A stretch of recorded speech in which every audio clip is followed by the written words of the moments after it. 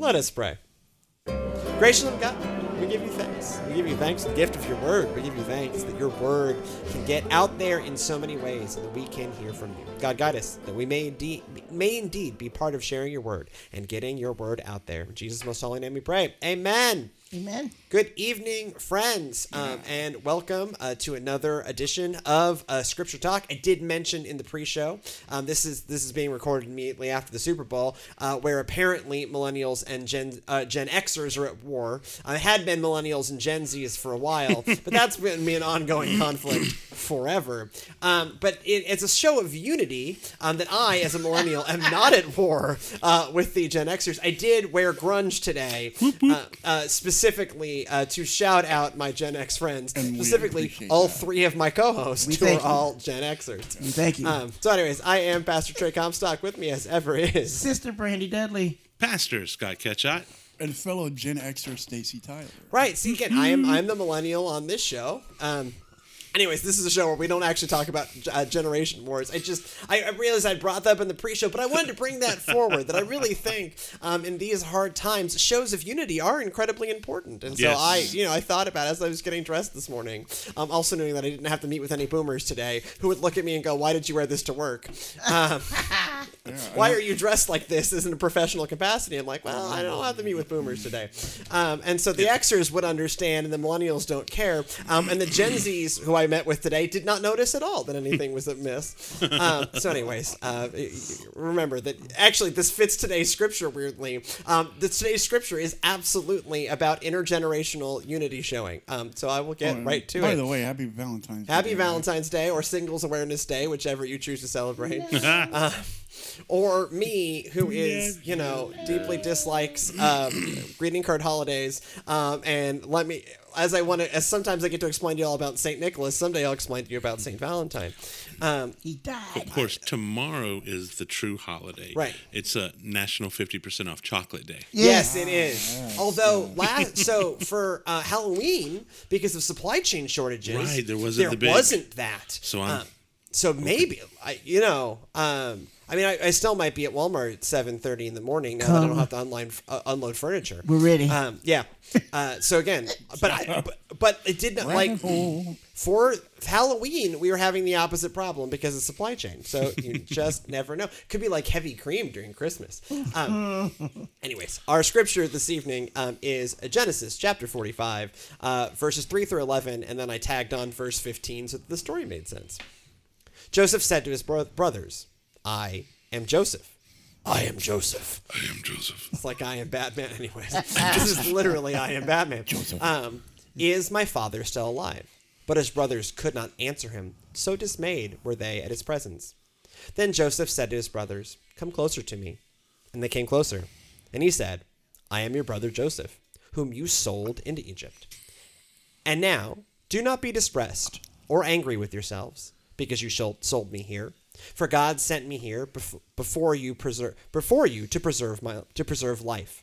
For the famine has been in the land these 2 years, and there are 5 more years in which there will be neither plowing nor harvest. God sent me before you to preserve you for a remnant on earth, and to keep alive for you many survivors. So it was not you who sent me here, but God. He has made me a father to Pharaoh, and the Lord of his house, and ruler over the land of Egypt. Hurry, and go up to my father and say to him, thus says your son Joseph, God has made me Lord of all Egypt. Come down to me. Do not delay. You shall settle in the land of Goshen, and you shall be near me, you and your children and your children's children, as well as your flocks, your herds, and all that you have. I will provide for you there, since there are 5 more years of famine to come, so that you and your household and all that you have will not come to poverty. And he kissed all his brothers and wept upon them. And after that, his brothers talked with him. So I love this story. And there's at least a couple strains of, I think, important theological work happening here. One is we often talk about, like, what does it mean for God to have a plan for you when really bad stuff happens? Does that mean God planned the bad stuff? No. But this is what all things work together for your good kind of look like. That sometimes you went through some really traumatic stuff. That was bad. His brothers sinned real bad. Real bad stuff they did. But it did put Joseph in this amazing position to do amazing things and end up saving God's people. And so that's pretty cool. Was it like, did God want that to happen to Joseph? No, but God certainly used what happened to Joseph for his good and for the good of all of God's people, which in this case was just one family.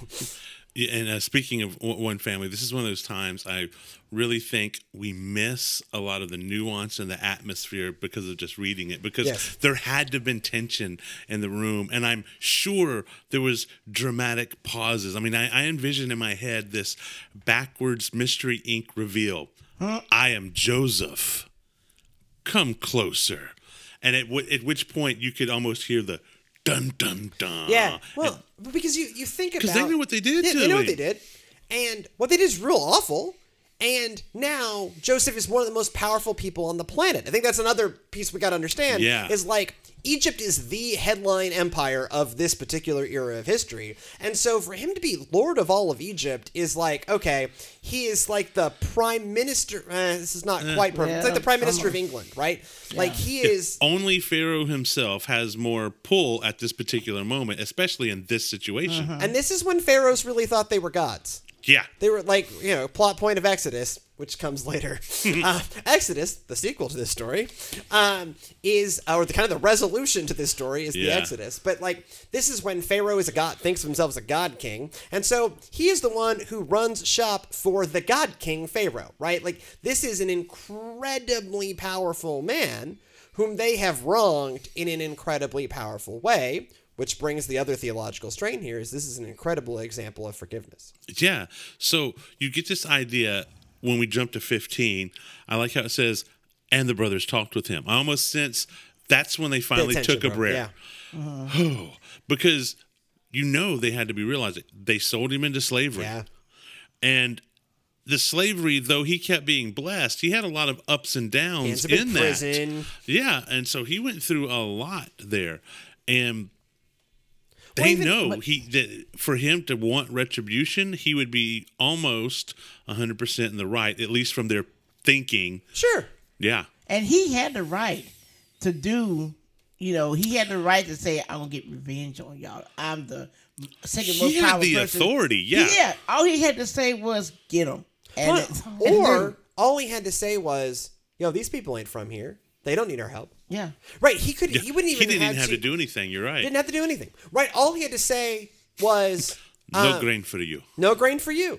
Right. He's in charge of the grain. He's team, whether you get grain or not, that's on him. And he did that for Egypt, theoretically, not for these people, not from Egypt. And so we could just look at them and go, I ain't going to help you. Right. It's not even the active arrest them, burn them at the stake, kill them. It could just be let them die. But I think because Joseph tested them twice, I think. Yeah. With the cup and then the coin in the bag and stuff. He had to see that they, I don't know, worthy of being forgiven, if that's the way to say it, because... He's just testing the waters of where their heart was like. What would they say? At this point, yeah, where they at? And you have this, like you said, an awesome story of forgiveness. Yeah. I mean, it mentions in this, there's still 5 years to go. So this is only 2 years into the drought and famine, and they're already having to seek out food. So they would have not made it the 5 years probably. Right. I mean, that's kind of like, if you the bit before this is they're in pretty desperate stakes.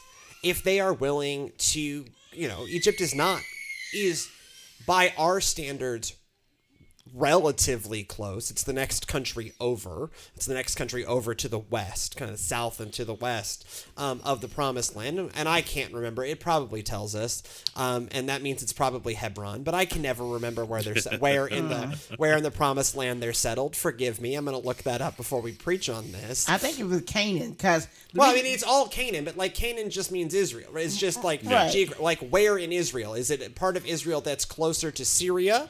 Or is it part of Egypt that's closer to Egypt? And that's the part I don't remember. I think it's Hebron, though. Yeah. Now, I think something's interesting to point out that I see in this particular verse.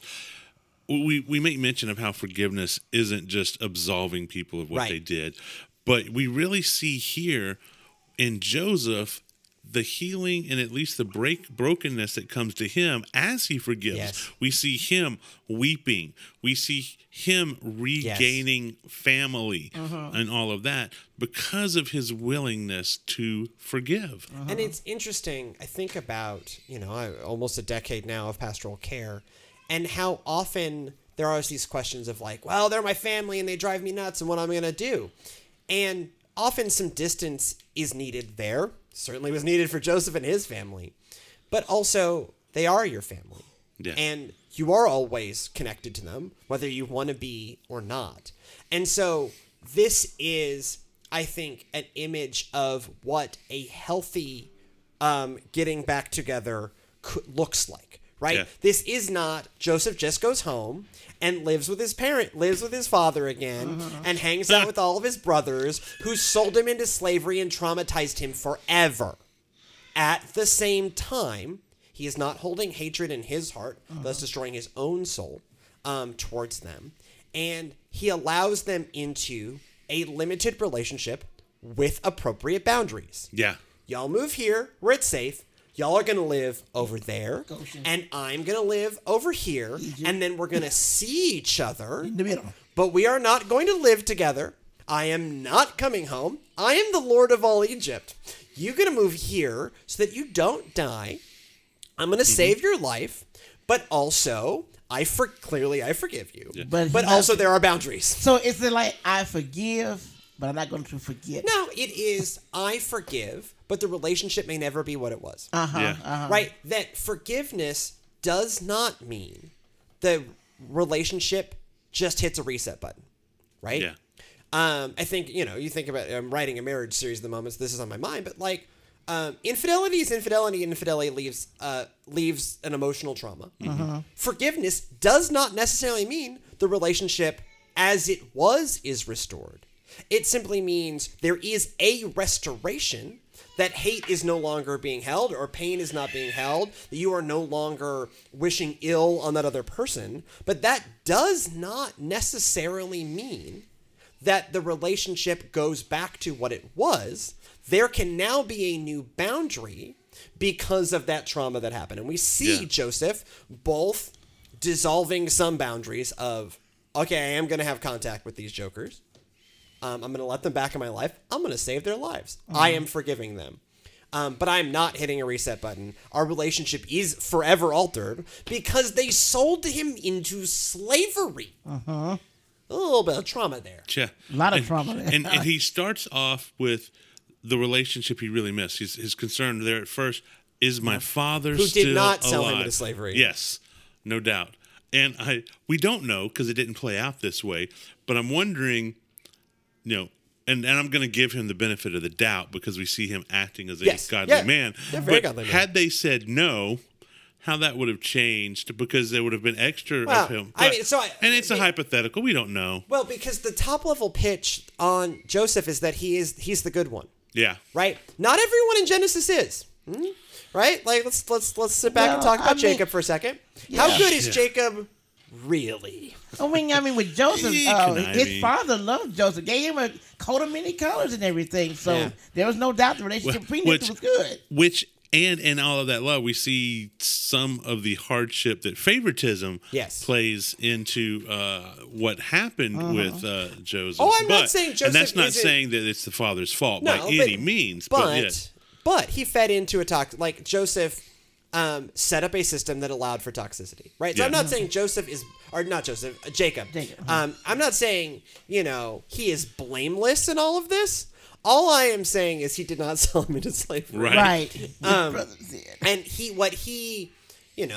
there's a lot of New Testament stuff about keep an eye on your own household. Right? Yeah. And certainly this is in the Timothy's of talking about what it means to be a leader in the church. The leader of the church is also does not lose sight of their own home. And in Joseph, we see a little bit of what it looks like when you lose sight of your own home. When you love your children differently, right? There's a whole there is also a lesson in that. But we see Joseph forgiving. Despite a tremendous offense that has been paid him, but forgiving in a way that could and seems to allow for a truly healthy, transformed relationship to come out of it. Yeah. Some comments in here. Joe, scars don't go away after I'm sorry, and it closed out on me. Can you finish? Yes, it doesn't mean you hate the scars, but you learn from them. Exactly. Right? And so this is forgiveness as the demand to forgive often gets used in some real weaponized and awful ways, right? Oh, this person, or often it's also used to cover up church abuses, right? Some bad leader does something bad in the church, and then the pastor calls you and he goes, well, you have to forgive this person, and that means everything goes back to normal. One of those things is true. You are called upon to forgive. But you ain't going back. But it ain't that does not mean the relationship has to go back, and that doesn't mean that we live in a world without consequences, right? Joseph's brothers know both they can have their brother back, but that relationship is different. And one of those things is because of Joseph's grace, the grace that Joseph is showing. And the other thing is still a consequence of their actions. Yeah, Jacob came from a toxic home. Yes. Yeah. Uh-huh. Yes, he did. And so the interesting part of that, and I think going on with that scars, is that scars often do show healing there, but it also marks what happened. And sometimes there's sensitivity that lasts for a long time. Sometimes it never goes away. And so, those boundaries that have to be worked through, set up, and sometimes it takes time. And that can be hard on both sides of the... This has taken a good chunk of a lifetime. Yeah. Right? That this has decades later, right? Biblical time scale, it's often hard to tell, right? Yeah. How, when you stop and realize, when you read the book of Acts as a story, it feels like that was 5 years. It was definitely decades. Yeah. It was definitely decades, right? Because it covers all of Paul's earthly ministry, which had to have been a minute. But it all is, done in 15 chapters or whatever. So it's tough to know exactly how long, but this has been a good chunk of half a lifetime, that, they were children or young men, and now they are, full-grown adults, and, Jacob is towards the end of his life. Even Benjamin is a grown-up now. He's a big boy now. And in that scene, and we didn't read the whole story, but you have that. We see the difficulties of it on both sides. Yes. You've got, like Brandy mentioned, we have Joseph doing the testing of see where they are, and Reuben. He got to see Reuben's brokenness and Reuben's sorrow, and no, this happened before. Keep me, let him go. Yeah, and all. And then even in what we read today, okay, Joseph is at the point he's forgiving, and he is, but you see that space that it wasn't until everything said that there's then the brothers began talking to him, and it gives, like I said, that idea that there was this hold your breath moment, and we don't get to see how that went from there on, other than the simple fact that the tension is still going to be there, that has to be worked through. And I think that's important to understand. And sometimes is for Christians on both sides of that to realize, hey, okay, I've asked for forgiveness and they got to give it. It's just easy going to go back like you were saying, but sometimes it's hard to remember that it's going to take the other person a while to get back to wherever they've set the boundaries. Well, and also, I this is on my mind because it's also sits at the core of the marriage series, is understanding to take the biblical advice as for yourself and not to project it onto others. Right. Right? That, yes, there is a Christian call to forgive, But that doesn't mean that you can say to another person who should forgive you, you should forgive me. Yeah. Right? Like that is like, you should forgive. They should too. But if you're the one in need in forgiveness, you are probably not the person to look at them and go, I traumatized the bejesus out of you, but you should definitely forgive me because that's what Jesus says. No, that's weaponizing our religion. And letting our impatience come into it, which is easy to do. From a person who's trying to work through to see a situation get better, and then like, why is it taking so long? But because it does. Well, because I think that's where we have to pause. This is, my annual reminder of, the Bible really thinks sin is a big deal. Yeah. Right. Like I was just talking, preach to our youth about forgiveness, that God will always forgive, right? Like God is always there to forgive. No matter what you do, Jesus is, God is still loves you. Jesus is always there to forgive you, right? Yes, that is true. But let us never forget that the Bible really thinks that sin is bad. Yeah. Like one of the consistent ethics, both of Old and New Testament, is that sin is really bad, and that we really shouldn't do it, and that real harm happens in the world when we do it. And so when we look at another person who we wish would forgive us, and then they don't forgive us, and we get frustrated with them, that is us underappreciating how we have harmed the other person. Because if Joseph had waited on his brothers to apologize, he'd still be waiting on it today because they're not going to do it. But they saw within the trials that they went through with Joseph that they knew they were wrong. Because I think one of them said, we're going through all this because of what we did to Joseph. And we should have done this. They get it. But this story is partial to me because back in high school we did Joseph and the Green Coat. Yeah, it's a great play. And I played Dan's wife. But it's like that part when they're in with Joseph for the first time and they're terrified. Yeah. Because they see this great man dressed in Egyptian clothes and the makeup and all. And they're like, oh my God, we're in trouble. Yeah, they are in trouble. He's the most powerful man on the planet. Yeah. So it's like they went through all of that. They realized that. Like, oh my God. And when, like you said, when they revealed that it was Joseph, they're like, oh, our brother can relax now. It's our brother. Yeah. But only after. Yeah, I think that when they first realized it was his brother, the tension went up.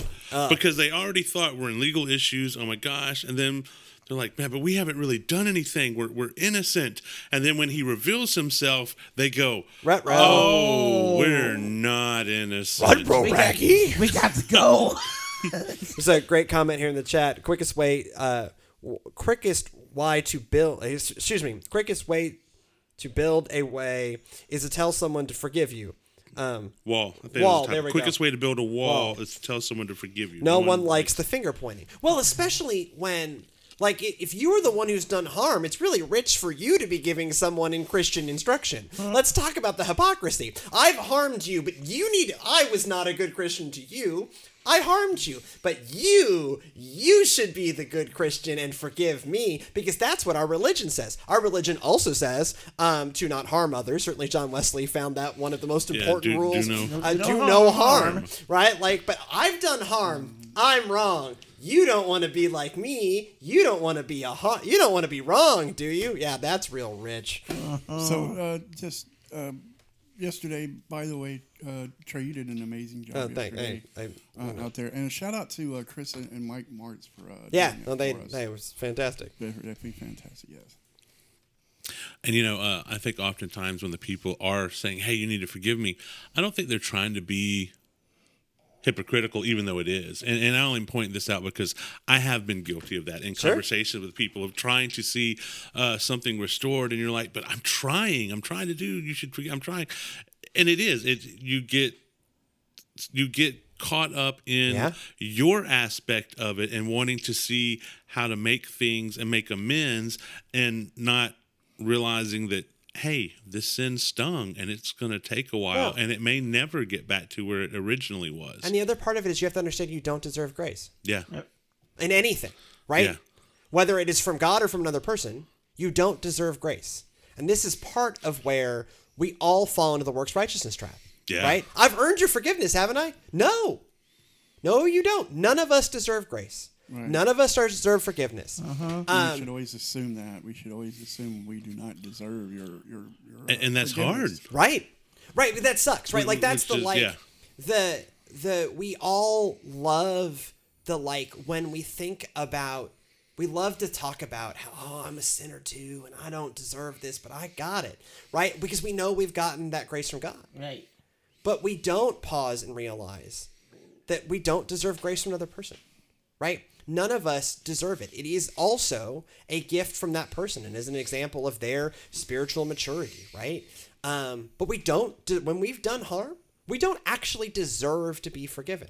That's why it takes the power of Christ to die on the cross to unleash this forgiveness in the world, and why we are called upon in the Lord's Prayer to forgive others, because it needs to be the power of God working within us to offer that forgiveness, because the other person who's harmed us doesn't deserve it, and we who have harmed others do not deserve it. Right, we should be humble in the forgiveness. We should be humble even as we seek forgiveness, understand that going into that and asking, it is okay to ask for forgiveness, right?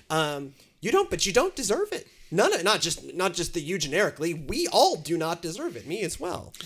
Great comment here. Shout out to Tracy for the hello. But something that's forgotten is that as humans, we naturally have a knee-jerk reaction, and sometimes mistakes come from previous hurts. Sure. Right. Which I think is exactly what's pointed out here, and what makes Joseph's forgiveness such a great example of utilizing what Christ has done for us, because looking at it, I don't get it. He should have had that knee-jerk reaction. He should have, as from what we think of carnally, he should have had that, no, you can't be trusted. I got an opportunity. And yet, because he had definite previous hurt to operate out of, which is what makes this such a good example of what we would call Christian forgiveness. Yeah, I mean, so this is one of the reasons I pulled this story. It's just a really good story, but it's also powerfully realistic, right? This is a very realistic reaction, and yet it's still a powerful example of forgiveness, right? What we are, and in this sermon I am going to take the tack, we as Christians are called upon to forgive in this way, but know that you can't arm twist someone else to forgive you in this way, right? This should be a challenge for us to be like Joseph, but not expect anyone to be Joseph to us. Yeah, right. all the things about forgiveness in Scripture points to the one doing the forgiving. Right. Peter going before, how often? 7 times 70. Right. Or forgiving and it being tied to not being able to receive forgiveness if we don't, but it doesn't say that then means you're automatically going to get it. Right. It's just saying you got to set the path so that it's open, and then there you go. And then too, forgiveness gets the monkey off of your back. That's all. It's like it just gets the guilt off of you and all. So no, I am going to sit here and tell you, and certainly as we preach this, we need to forgiveness is good for you. Oh yeah, right. It is also good for the other. It restores both you and the other. But I just don't want us to fall into the easy trap of, and then we can get mad at other people for not forgiving us. Right? Yeah. Because if you are in the position of needing forgiveness, that means you did harm in the first place, homie. Yeah. Yeah, I mean, I'm not looking for it because I may never get it, but as long as I put my forgiveness on you, I'm fine with it. And there are there's very deep pain in my own life, because there are relationships that will never be restored. And people's forgiveness the harm was such that the relationship was severed, they may never forgive me. And that sucks, because it means I sit in a place of not having closure in those relationships. And losing some people who are very close to me because I did harm. And the relationship was severed. And I don't know if they've never reached out and expressed forgiveness. And so that means I live forever in that limbo of having this person that was very, very close to me, that I caused that relationship to end, and that really hurts. And I have fallen into that. I wish they forgive me, and I wish they'd reach out. And nope, I shouldn't have harmed them. Let this be let this be a challenge to me to do less harm in the world, to need less forgiveness, because I may never get it. So, if I can share something personal with y'all, my children, we all know my background of drug abuse and everything. And they've gotten to a point finally in the last couple of years where they have forgiven me. But they will also point out to me, like my middle son Travis the other day said, "Dad, I love you with all my heart and soul. Would do anything for you, but I hate you." Sure. And he said, "That's just I can't forget." Yeah. Some of the things that happened in the past. So I think in a lot of times we are forgiven, but also remember people don't forget. Well, and understand that forgiveness is a gift, and a gift you may not receive. Right. But that you should definitely give others, right? That the best way to receive forgiveness in and of yourself is to be a forgiving person. That's why I applaud Joseph for not zapping his brothers. He had the power and the authority to zap them. Zap them or just send them away starving. Yeah. Yeah. There's another great, what is hard, very hard to accept, is that someone keeps hurting you on purpose with the intention to hurt you, and those around you will be forgiven and go to heaven, and nothing will happen to them. Yep. It's true. That's true. That's a tough one. I've had that of seeing people and going, where's the justice, God, for this situation? I want to see justice. I want that individual to get their comeuppance. And it's very humbling and harsh when Jesus, or whatever sits there, the Holy Spirit puts you back on you and goes, do you want justice for yourself? Because the reality of it is, I want mercy for myself and justice for the other guy. Which, no, that ain't how it works. I recently Thankfully. Was leading a Bible study about Psalm 109, which is one of my favorite Psalms. This is the Psalm where it's like, get him, kill his mother, kill his father, kill his ancestors, kill his children, kill his wife. May his name be blotted out to the third generation. So I know this has been our prayers. And the dogs, kids. It's all like it's wipe out his entire family, right? I hate this guy so much. Dear God, wipe out this guy's entire family. He's hurting me. And I don't think that prayer was answered. No. But I know we pray it because it's like I know I've had those prayers, and some of those prayers end up in the Bible. The disciples, hey Jesus, do you want us to call fire down from heaven to take them out?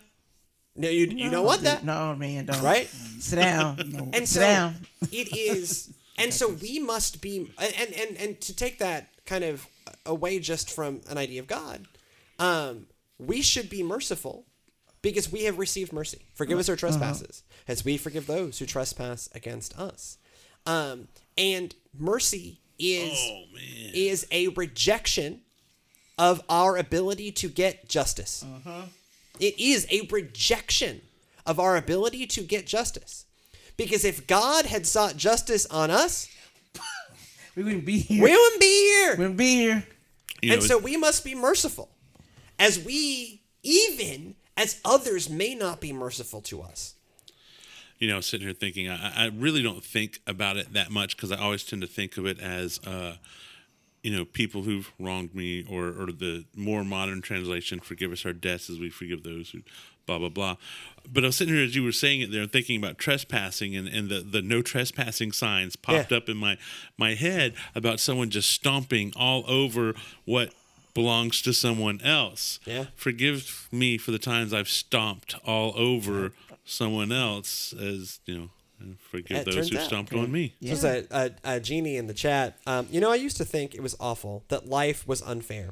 Then I thought it wouldn't be much worse if life were fair, and all the terrible things. that happen to us come because we actually deserve them. So now I take great comfort in the general hostility and unfairness of the universe. It's a quote from Babylon 5. Awesome. But I think also we humans love fairness. Thankfully, God has chosen to give up on fairness, right?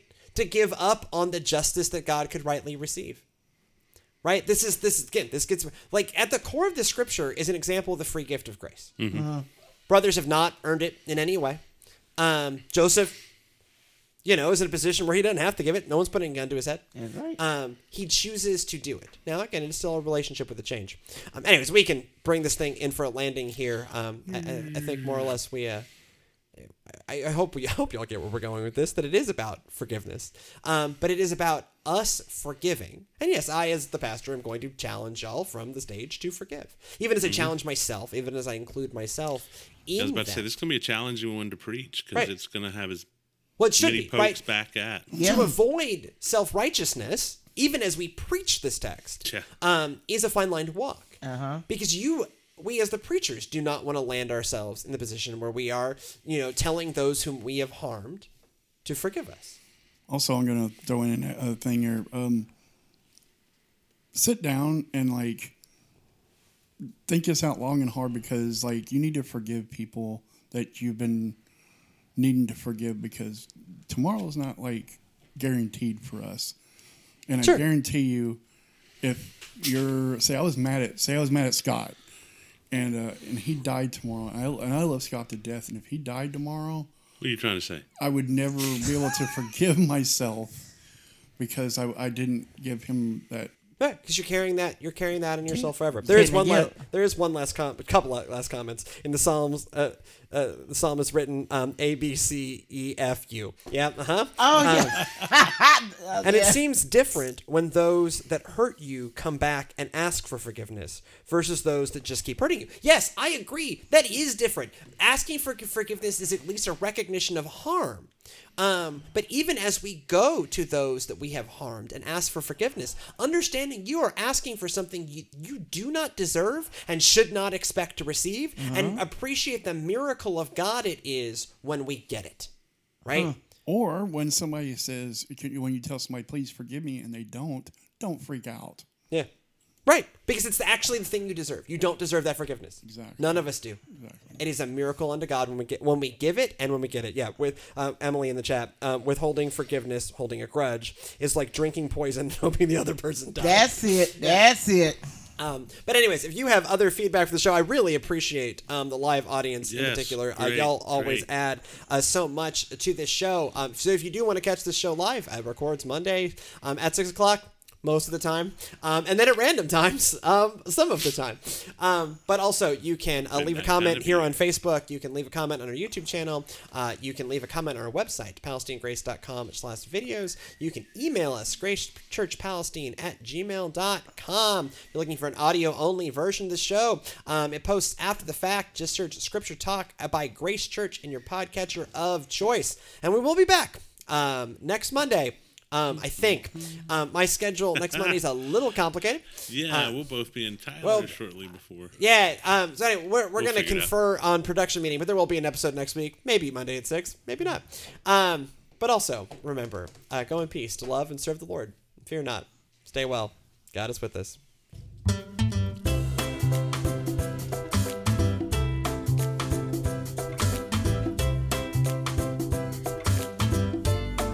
Also not sponsored by them. Just trying. I would love a sponsor. I would love for the show not to be a money pit. Brandy showing off her new phone. Go shorty. It's your birthday. She really does sell. It's your birthday.